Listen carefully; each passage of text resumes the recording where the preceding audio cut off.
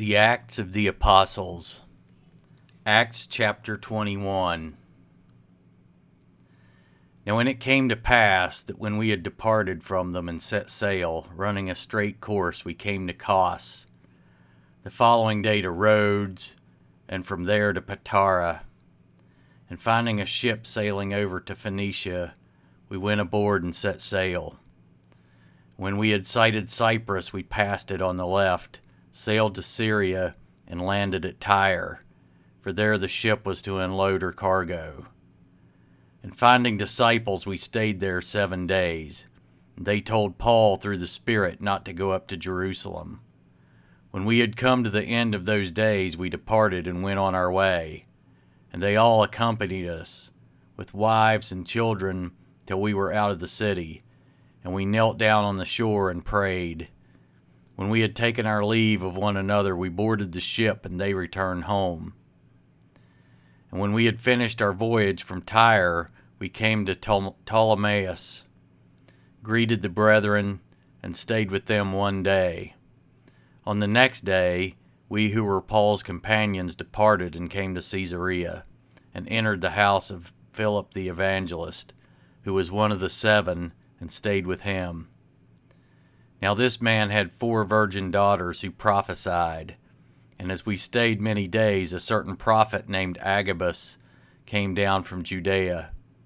And when he had come to us, he took Paul's belt, bound his own hands and feet, and said, "Thus says the Holy Spirit, so shall the Jews at Jerusalem bind the man who owns this belt, and deliver him into the hands of the Gentiles." Now when we heard these things, both we and those from that place pleaded with him not to go up to Jerusalem. Then Paul answered, "What do you mean by weeping and breaking my heart? For I am ready not only to be bound, but also to die at Jerusalem for the name of the Lord Jesus." So when he would not be persuaded, we ceased, saying, "The will of the Lord be done." And after those days we packed and went up to Jerusalem. Also some of the disciples from Caesarea went with us, and brought with them a certain Manasseh of Cyprus, an early disciple with whom we were to lodge. And when we had come to Jerusalem, the brethren received us gladly. On the following day, Paul went in with us to James, and all the elders were present. And when he had greeted them, he told in detail those things which God had done among the Gentiles through his ministry. And when they heard it, they glorified the Lord, and they said to him, "You see, brother, how many myriads of Jews there are who have believed, and they're all zealous for the law.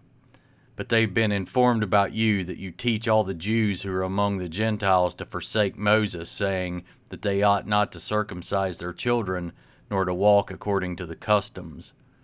What then? The assembly must certainly meet, for they will hear that you have come. Therefore do what we tell you. We have 4 men who have taken a vow. Take them and be purified with them, and pay their expenses so that they may shave their heads, and that all may know that those things of which they were informed concerning you are nothing, but that you yourself also walk orderly and keep the law. But concerning the Gentiles who believe, we have written and decided that they should observe no such thing, except that they should keep themselves from things offered to idols, from blood, from things strangled, and from sexual immorality." Then Paul took the men, and the next day, having been purified with them, entered the temple to announce the expiration of the days of purification, at which time an offering should be made for each one of them. Now when the 7 days were almost ended, the Jews from Asia, seeing him in the temple, stirred up the whole crowd and laid hands on him, crying out, "Men of Israel, help! This is the man who teaches all men everywhere against the people, the law, in this place, and furthermore, he also brought Greeks into the temple and has defiled this holy place." For they had previously seen Trophimus the Ephesian with him in the city, whom they supposed that Paul had brought into the temple. And all the city was disturbed, and the people ran together, seized Paul, and dragged him out of the temple, and immediately the doors were shut. Now as they were seeking to kill him, news came to the commander of the garrison that all Jerusalem was in an uproar. He immediately took soldiers and centurions and ran down to them. And when they saw the commander and soldiers, they stopped beating Paul. Then the commander came near and took him and commanded him to be bound with 2 chains. And he asked who he was and what he had done. And some among the multitude cried one thing and some another. So when he could not ascertain the truth because of the tumult, he commanded him to be taken into the barracks. And when he reached the stairs, he had to be carried by the soldiers because of the violence of the mob. For the multitude of the people followed after, crying out, "Away with him!" And then as Paul was about to be led into the barracks, he said to the commander, "May I speak to you?" And he replied, "Can you speak Greek? Are you not the Egyptian who some time ago stirred up a rebellion and led the 4,000 assassins out into the wilderness?"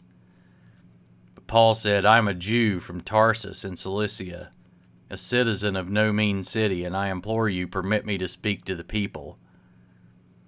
So when he had given him permission, Paul stood on the stairs and motioned with his hand to the people. And when there was a great silence, he spoke to them in the Hebrew language, saying,